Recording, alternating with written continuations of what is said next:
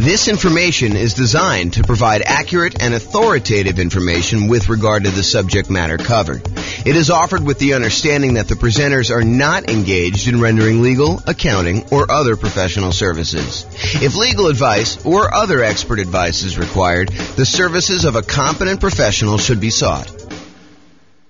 Welcome to the College Station Real Estate Investing and Real Estate Financial Planning Podcast. Learn all about investing in real estate in College Station, Texas, with a combination of real estate financial planning and modeling with numbers specific to College Station, plus syndicated, more generalized recordings of live and pre-recorded real estate investing classes. Not all of them specific to College Station. Be sure to stay tuned after the podcast for a message from our sponsors. The following is part 2 of 6 parts of the class, Overcoming Obstacles for Real Estate Investors. Be sure to check out the other parts published as separate episodes. All right, so let's go over down payments. This is the challenge. Challenge is, I can't come up with down payments. I don't have down payments to do deals, whatever it is. This is the challenge we're going to discuss right now. So in my mind, when I think about this problem, it's not just down payments. It's really down payments plus closing costs, plus reserves. Because for you to go and invest without reserves, it's kind of silly. And for you to invest and not have enough for closing costs, you really need more than just down payment. So it's really all the money in order to acquire and hold on to the deal. So if you were thinking, hey, I don't have enough money for reserves, consider this list to be the same list that you would use for reserves. There's 2 primary groups for solving this problem. There's the strategies to reduce the need for a down payment. So I could solve this problem for you one way and say, well, let me tell you all the different ways that you don't even need down payment to do this. So we can go over all those, and we will. And then there's all the strategies to actually produce the down payment that you might need. So let's go over both these. So let's talk about reduce first. Reducing the need for the down payment so that you don't even need the down payment maybe, or you need much less of the down payment. So the first one, really, really obvious. Minimize price. You minimize your down payment. If you're going to go look at properties and you've been looking at $500,000 properties, maybe you go to a different market and you look at $400,000 properties or $300,000 properties or $200,000 properties or $100,000 properties. But if you reduce the price you're looking at, you can reduce the amount you need for down payment. Next one is bring in a partner who has down payments. So if you don't have enough for down payments, you can reduce your need for down payments by finding someone who does have down payments, and you can reduce that need for yourself, okay? There are lots of people out there that they don't have the time or the knowledge or the expertise or the desire to go out there and find deals, but they have the down payment and they're willing to partner with somebody who has that time. You just got to go find them. And we'll talk about finding them in the other section where we talk about finding. Plus, all of these nothing down financing options. So here are all the different strategies where you can acquire properties with nothing down. You can use hard money loans. Usually, not always, it's 70% of the after repaired value. It's usually not owner-occupant. Most hard money lenders, because they want to remain commercial lenders, will not loan to you as an owner-occupant in a property. They tend to be shorter term. You're not usually getting hard money loans, or you're not usually wanting to have hard money loans for more than 6 months at a time, something like that. They can be a little bit longer. They can be a little bit shorter, depending on who you get it from. They're usually at a higher interest rate, and they're often used for doing strategy where you do the BRRRR strategy. If you watch the whole class we did on the BRRRR strategy, buy, rehab, rent, refinance, and then if you have the 4th R there, it's also repeat. So you can do strategies for that. So hard money is one strategy you don't need to have down payment. Some hard money lenders might ask you for a down payment, but most of them are not, or they're going to have limited ones. Private money and hard money are different in that hard money are people that are in the business of loaning money.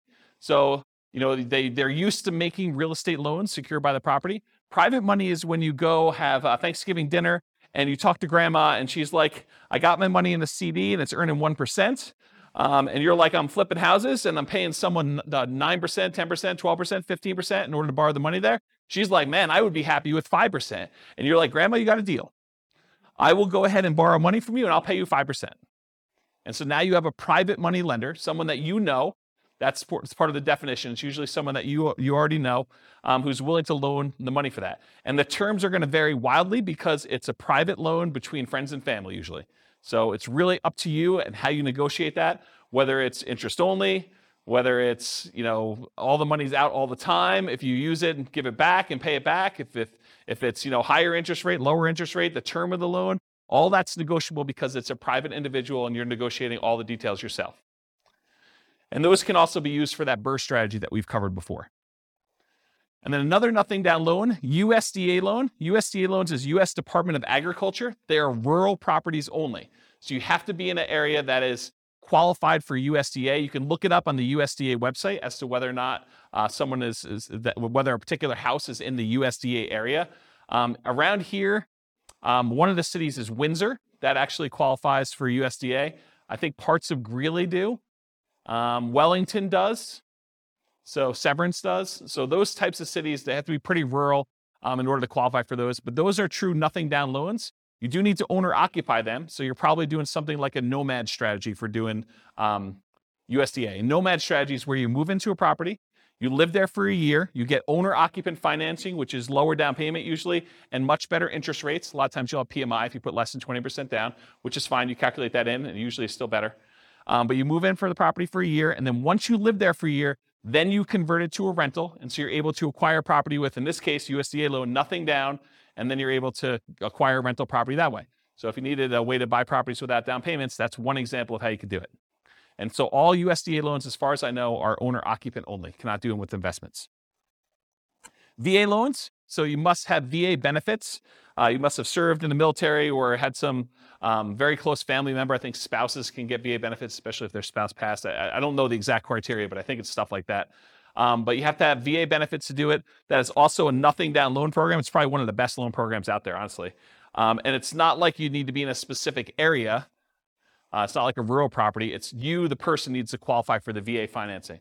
And so you can buy those with nothing down.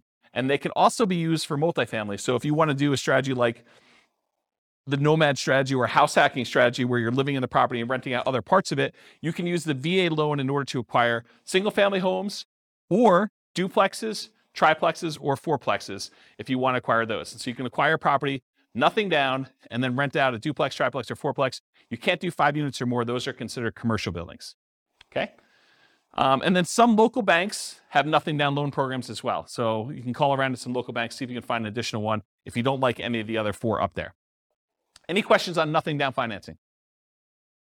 In addition to all of these nothing down financing strategies, there's all of the off-market creative financing deals. And we did an entire series of classes on some of the creative financing stuff. In fact, we did one on just creative financing alone, and it included stuff like buying properties subject to the existing financing, where you agree to buy a property from a seller, and the seller leaves their existing financing in place. So you buy the property, they deed you the property, that's the transfer of ownership.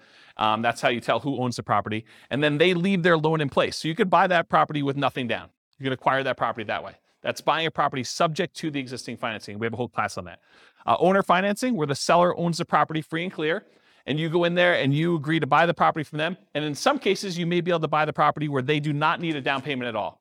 They're willing to sell you the property with nothing down and get owner financing from that in order to be able to purchase it. All the lease option stuff, so you lease the property and you have the option to buy it. You agree to rent the property from somebody, and you have the option to buy it in a year or two. And with some of those, you could probably buy them with little or nothing down. The caveat to some of these is, in most cases, you'll probably want to invest some money in marketing in order to find these deals. But if you think about it, if you're spending $2,000, $3,000 in marketing in order to find an off-market deal that kind of meets your criteria, you might spend that just to get the loan costs for the loan that you're getting, right? You know, appraisal fees and the costs, the origination fees in order to get the loan to begin with, and your closing fees. So it doesn't really, when you kind of compare it to those that you might have with even a traditional purchase, they still can be really reasonable properties to acquire.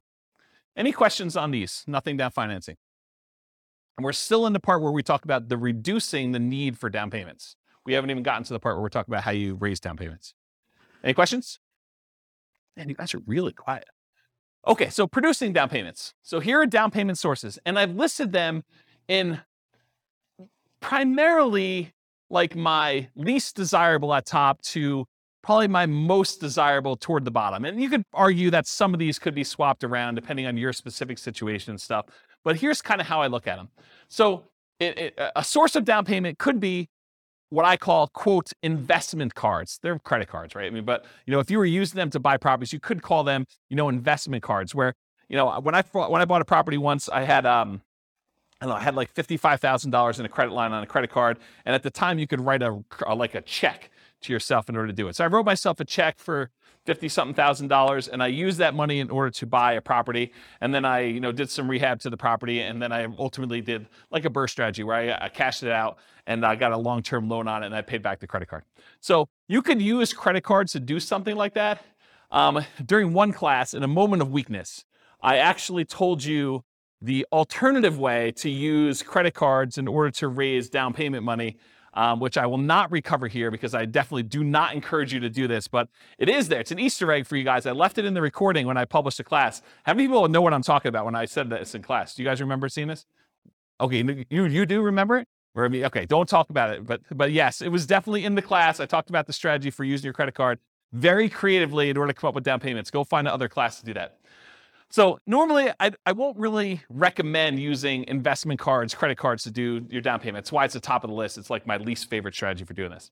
Another way to do down payment sources, security deposits. Again, I don't really recommend this either, but you acquire enough rental properties, you probably have a certain amount of money from security deposits sitting in your bank account that you could, at least in theory, use in order to do down payments in order to acquire properties. Again, not something I'd recommend, but you could do it.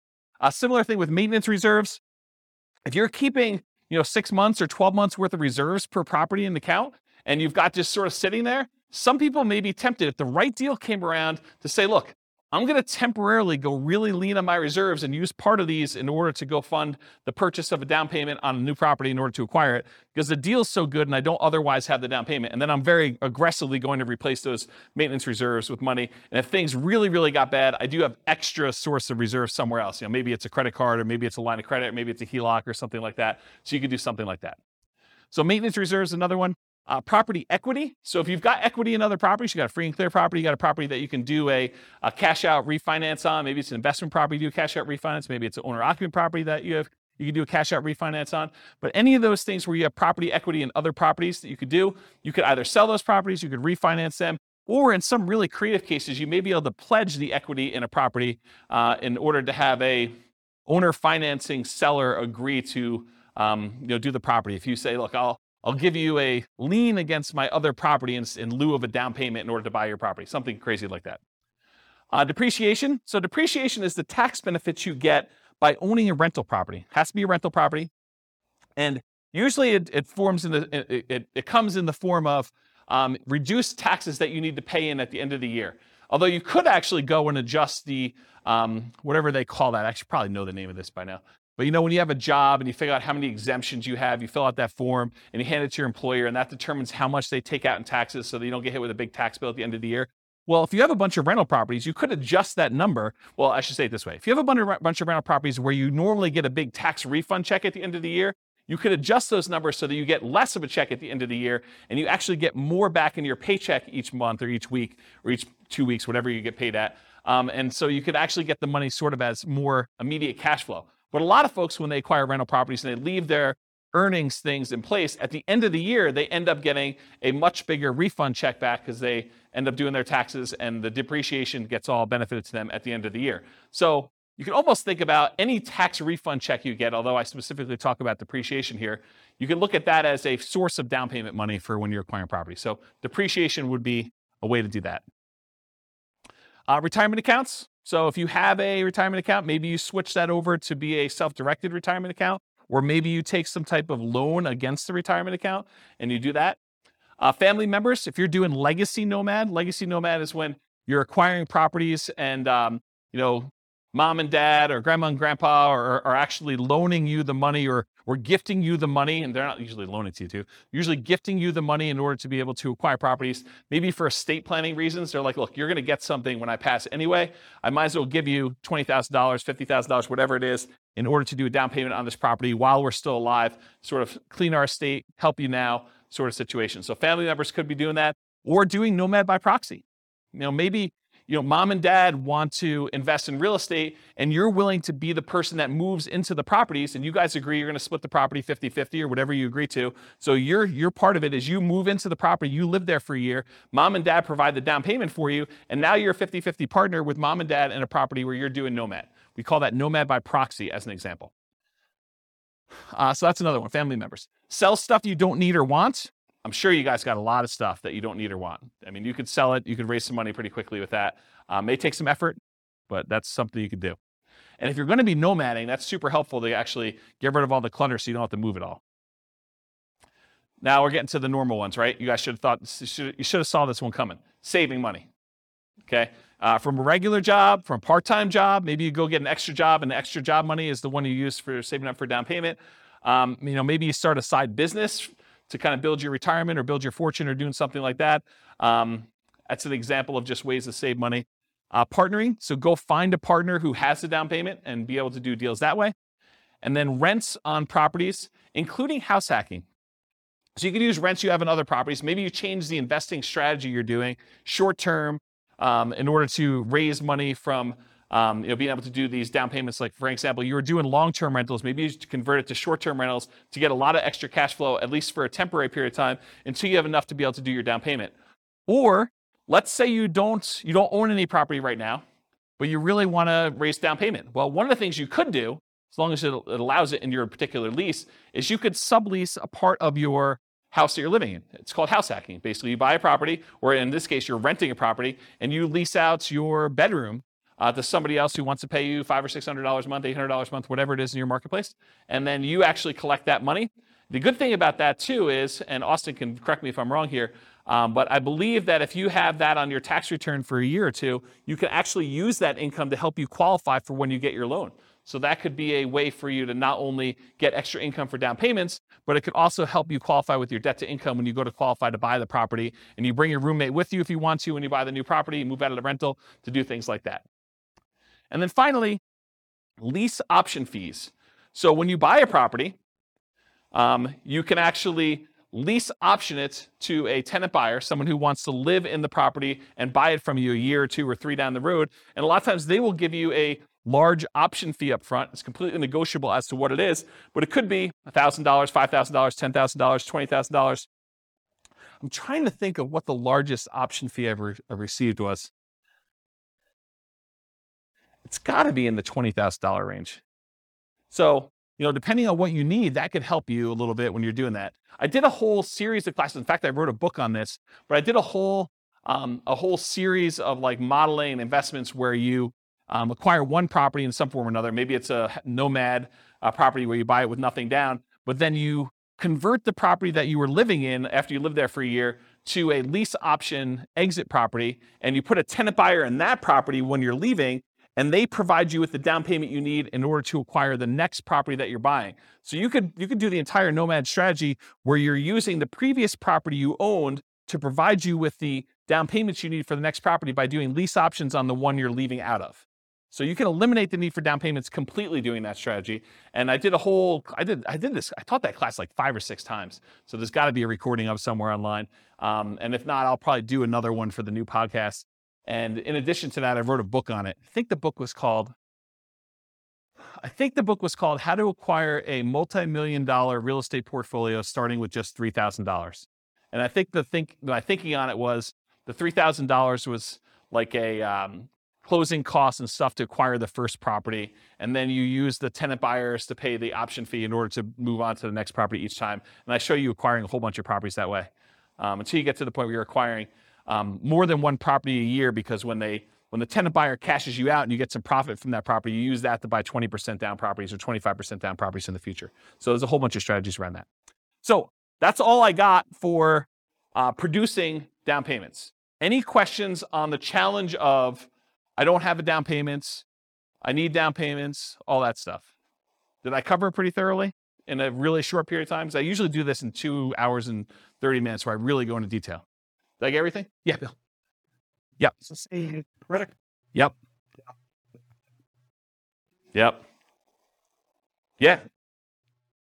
No, because you have to be able to cover the payment out of there, or you got to think to yourself, look, either the property needs to support the down payment or the monthly payments on the credit card, or you think to yourself, okay, the monthly payments I'm paying on the credit card are the savings rate I'm doing in arrears. Like I already bought the property. Now I'm kind of having to make up the savings that I didn't have in order to come up with the down payment to begin with. And so you're paying that out of whatever else you have. Maybe some of it's from cash flow on the property acquired, but the rest of it's coming from you until you pay that thing off. So no, I don't think oftentimes that makes a lot of sense. Same thing. Yes, because you're acquiring a property and you're trying to convert that to some type of reasonable long-term financing in most cases. No, the security deposit one is, most of the time you never have to come up with the security deposit unless they leave the property in bad condition and then you keep it anyway, right? And then you got to come up with the repair money instead. But the security deposit, when you get another tenant in, they give you another security deposit. You usually have a period of time, 30 days, 60 days, whatever it is in your marketplace, in order to have to give that other security deposit back. So you get the new one in, you're sort of replacing it. It's an accounting entry more than anything else. So that one is a little bit different than the hard money and the investment credit cards sort of things. Yes. Okay, so what she's talking about is, what she's talking about is if you are a licensed real estate agent, that is required. You must keep it in a separate trust account to do that. If you are not licensed as a real estate agent, you do not need to keep it in a trust account. It's not a bad idea, but you do not need to. It's not required by law. Yeah. But as a licensed real estate agent, you absolutely are. Are you licensed? Yep. If you are licensed, regardless of whether you do property management, you must do the escrow account. Yeah, including security deposits. Even if it's just for your own property and you only got one, you have to keep it in an escrow account. Yeah. Any questions? All right, cool. A lot of these require to already have that. Some of them do. I mean, investment credit cards does not. Retirement account does not. Family members does not. Sell stuff does not. Saving does not. Partnering does not. Lease option fees do not. I mean, you can use lease option fees when you're buying the property that you're moving into. You could go advertise to find a tenant buyer up front and say, look, pick any property from the MLS. You're going to need to come up with the down payment, but I'll sign for the loan and we will apply that towards your purchase. Right? You could do that. It's a much more unusual person to find, but we're not looking for trying to do this a million times, right? This is like jumpstart it, and I don't have the down payment to get started. I could do that type of marketing until I find that one person, and in the meantime, I'll look at all these other strategies at the same time. Remember the wall example? This is like, let's solve it. Okay? So yeah, I'd say half of them do, right? About that. I mean, maybe I'm off by one or two, but it's not that many. You can count them up and tell me if I'm off, but right? It's sort of like thing. Yeah. All right, cool. Any other questions on this? Is that helpful? That's solve your problem. No? No? Yeah. Oh. Yeah. You could borrow against your own life insurance policy.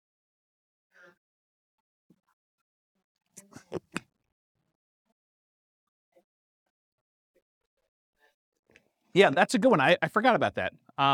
If I remember to listen. Yeah. I should have known that too. I've got a client who does that. Yeah, I probably should have listed that on my list. If I ever listen to my own recording, or for some reason somebody was willing to email me to remind me to do that, that'd be great. And I will definitely add that to my list because that's one that should be on there. Yeah, that's awesome. Thanks. So there's some variations on that, but it can be used with sort of that infinite banking. And I'd have to really stop back and think about what the infinite banking is because I learned about it and read a bunch of books on it, but I haven't actually implemented it myself. And so I want to think about like how it all works. But I think it's related to that concept of you get the life insurance policy. Once you get enough money, then you can borrow the money from yourself and you kind of keep your money constantly compounding and stuff like that. But yeah, I'd have to really think of it through, but maybe. The definite maybe on that one. Yeah. Cool. Any other questions? This concludes part 2 of 6 of Overcoming Obstacles for Real Estate Investors. Listen to the next episode, part 3 of 6, on overcoming negative cash flow. With home prices up, mortgage interest rates up, and rents up, but not quite enough to counteract the higher prices and interest rates, cash flow on rental properties in College Station is harder than ever. Book a call with the Real Estate Financial Planner to apply our proprietary 88 strategies to improve cash flow on your rentals. See the show notes for a link to schedule your call and improve your cash flow today. If you're a real estate agent, lender, or professional in College Station that wants to help our real estate investor listeners, consider reaching out to learn about collaboration opportunities with this podcast.